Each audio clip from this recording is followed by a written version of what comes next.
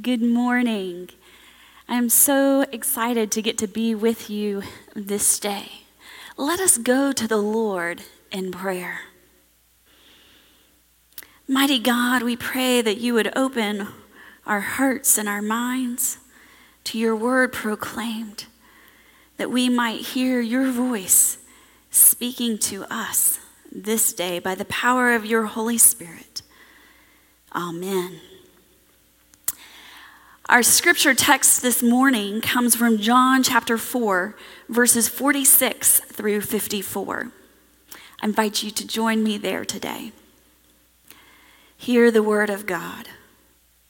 Therefore, he came again to Cana of Galilee, where he had made the water wine. And there was a royal official whose son was sick at Capernaum. When he heard that Jesus had come out of Judah into Galilee, he went to him and was imploring him to come down and heal his son, for he was at the point of death. And so Jesus said to him, "Unless you people see signs and wonders, you simply will not believe." The royal official said to him, "Sir, come down before my child dies." Jesus said to him, "Go, your son lives." The man believed the word that Jesus spoke to him and started off. As he was now going down, his slaves met him, saying that his son was living. So he inquired of them the hour when he began to get better. Then they said to him, "Yesterday, at the 7th hour, the fever left him."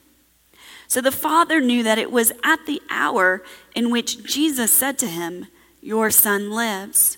And he himself believed, and his whole household. This is again a second sign that Jesus performed when he had come out of Judah into Galilee. This is the word of God for all people. Thanks be to God. Now, sometimes God does not act in the way that we expect. In many ways, this seems so obvious, like a duh kind of statement, until it hits close to home in our personal lives. Have you ever come across this unsettling realization in your life that God does not always act as you might expect? I certainly have. In fact, I chuckled a bit at God when I realized what the scripture text was for today in our sermon series, and that this Sunday was the day that I was scheduled to preach. I thought, God, really? But here I am with this text.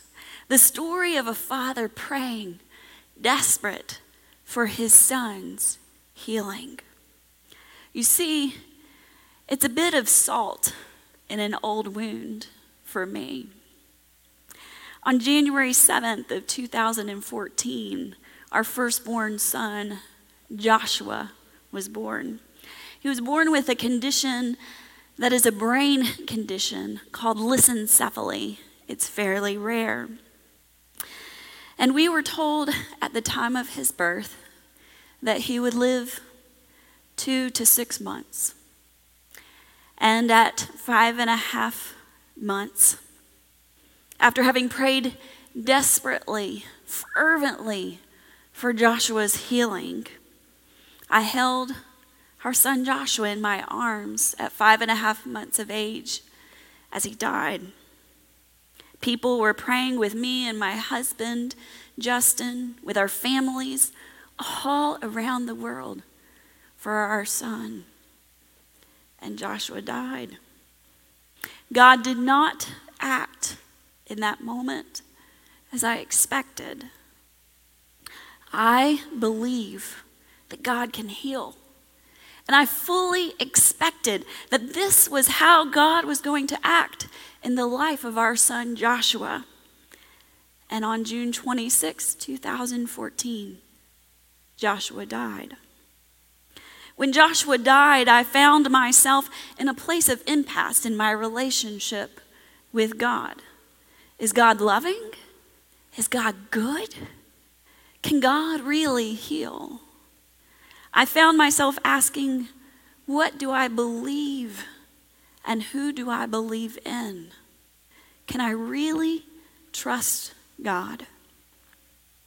Now, while we might be reluctant to put it into words in this manner, our actions and our feelings often convey that we expect God to see things our way and to always act in those ways that we expect.